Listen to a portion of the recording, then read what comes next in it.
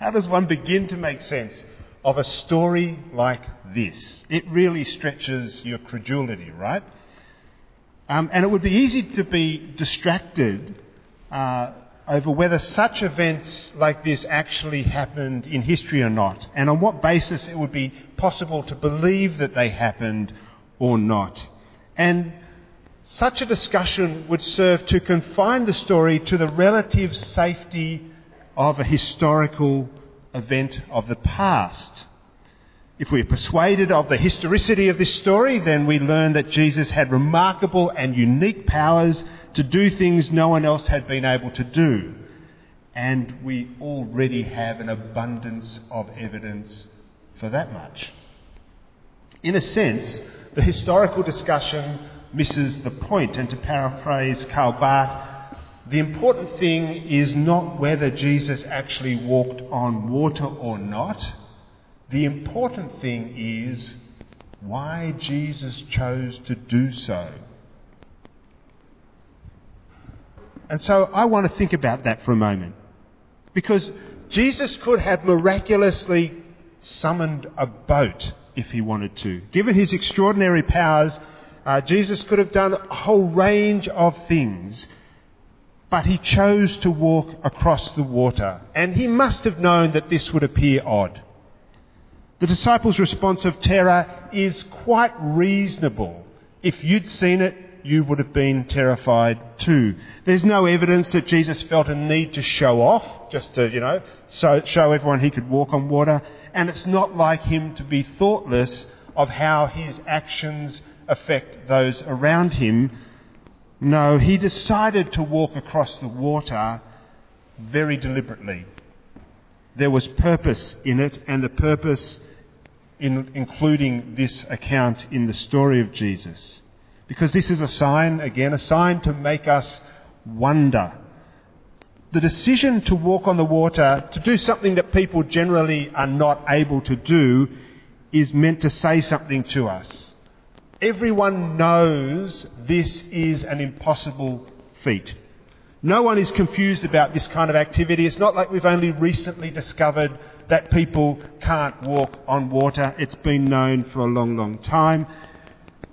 This kind of thing simply isn't supported by the evidence that we have available to us about the way the world works. And that's why this report jars in our thinking. It doesn't kind of make sense in our normal sense-making processes. And I believe that's exactly what it's designed to do. See, I doubt any of you out there or in here have actually walked on water. And if you tell me that you have, I will not call you a liar, but neither will I believe you. However, if you have been living your life seeking to follow Jesus, I am sure that you have stepped out in response to the call of Christ into places that the available data would tell you you should not normally be able to be supported. When I think about this, I think about Robin Davies some 20 odd years ago starting a little Bible study group in Pyrmont. It's just a little group. A couple of people came, I believe. They did Bible study together for a while, and then they became a little faith community and held kind of little worship services, and a few more people came, and then the opportunity to move into this building came available, and there was a whole lot of activity around that, and actually there was a whole lot of work over 2 decades, which I'm going to breeze over very quickly. But eventually this little faith community became recognised as a congregation of the Uniting Church. And I'm guessing that on more than one occasion, Robin would have said in her heart, Lord, if this is really you, tell me to take the next step. Show me how to step out of this safe place into this unsafe place. And bear in mind, this was at a time when most mainline churches were closing congregations, not starting new ones. There was no reasonable expectation that this activity would be supported. It always takes faith to walk on water. From a popular perception point of view, we should not expect to be able to walk in the places that Jesus is calling us to walk.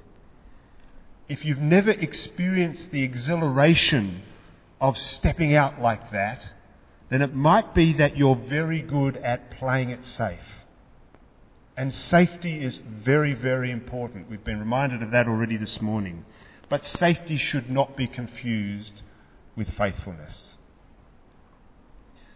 And Peter's interesting here because he sees Jesus and they're all terrified, and Jesus calms them down and he says, "If that really is you, Lord."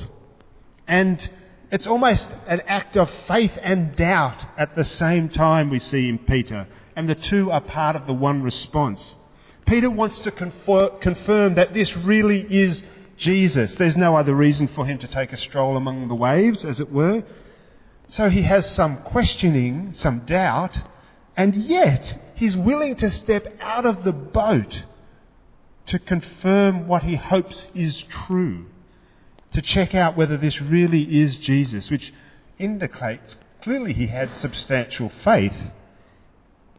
And in growing and deepening faith, there has to be this dialogue of questioning and doubt that speaks to challenge our confidence in certain things and to test whether they're true or not, even to the point of putting one's own life at risk at times. I know from my own faith journey, the deepest parts of my growing have consistently involved challenges to what I've held dear previously. We can only move from what we already know or understand, and our current understanding helps us explore further and look at new things, as it were, or see in new ways. And eventually we gain insight that might subvert or explode our previous assumptions. And the paradox is that we couldn't find those new insights except that we had the assumptions that we already held.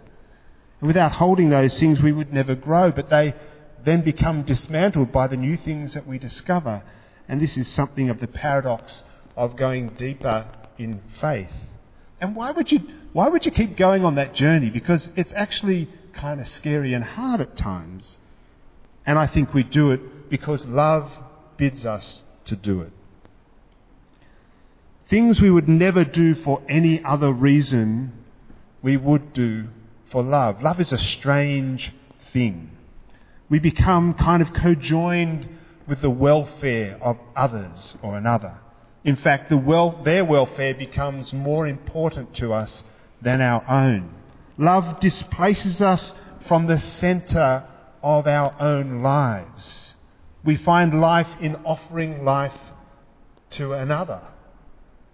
And when we love, we're willing to give all we have and all we are for the ones we love.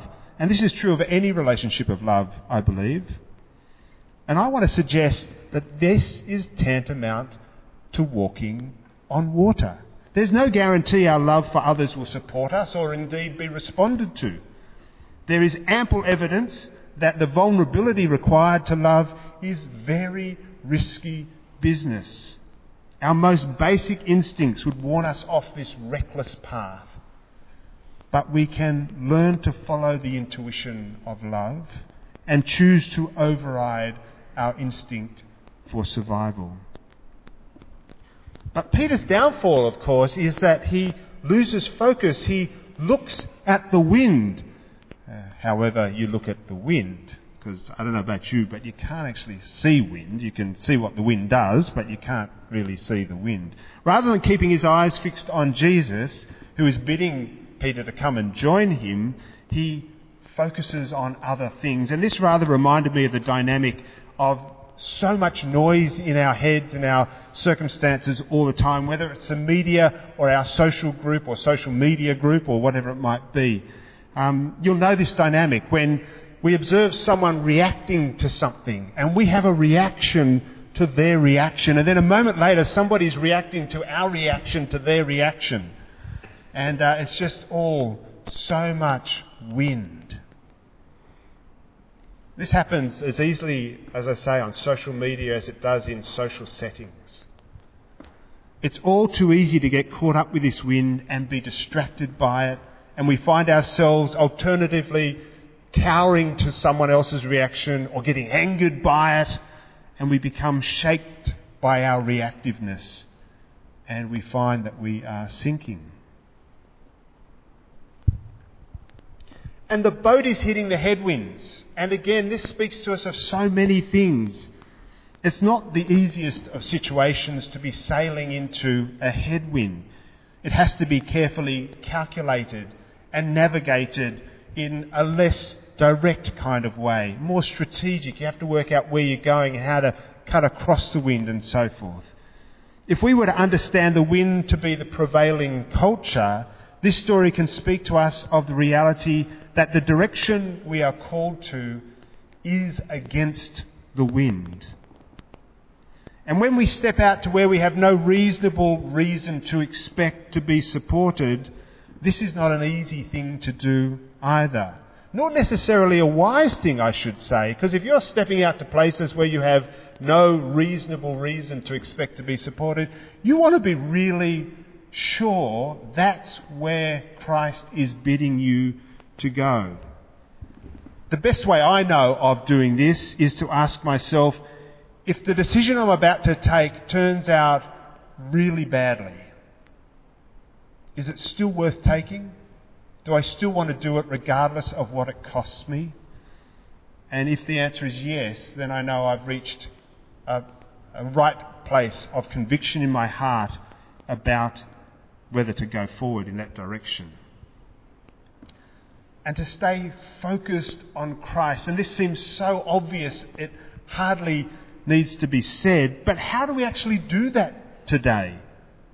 Peter had a figure standing in front of him. He could actually focus on the figure of Christ, bidding him to come. What do we do? How do we focus on Christ in this day? And this is where I believe being steeped in the stories of Scripture generally, and the Gospels in particular, is so important. You know, there was a time when you would have been hard-pressed to find anybody who didn't know at least one story from the Gospels about Jesus. Anyone at all. I mean, I was brought up a secular Jew, and I knew stories about Jesus from the Gospels. They were so widespread in our culture, everybody knew about them. But these days, that awareness of Gospel stories and the Scriptures in general is evaporating in our midst. Someone relayed a conversation to me that happened at the Nativity last December, and I might get some of the particular details slightly wrong, but I believe some of the angels, the little children, were talking about what was going on, and one of them said, "Oh no, this is a birthday party for the fairy prince or something. His name is Genius." And this was relayed to, we were chuckling about it because it was all, at the same time quite cute and funny, and also very telling. The stories that have held us, that have formed us as a culture and shaped the trajectory of our development over the last 2,000 years, are being laid aside and forgotten. And while the secularist might say, well, good riddance to those fairy tales, they never did much for us anyway, that view would fail to appreciate the shaping power of the stories we tell each other and tell ourselves about ultimate realities. And indeed, if you think there are no ultimate realities, then that has a huge impact as well. You end up being tossed around like a small boat on a great lake in a fierce wind. And unless we decide to keep our eyes on Jesus as the central person who tells us what is really important, we will sink.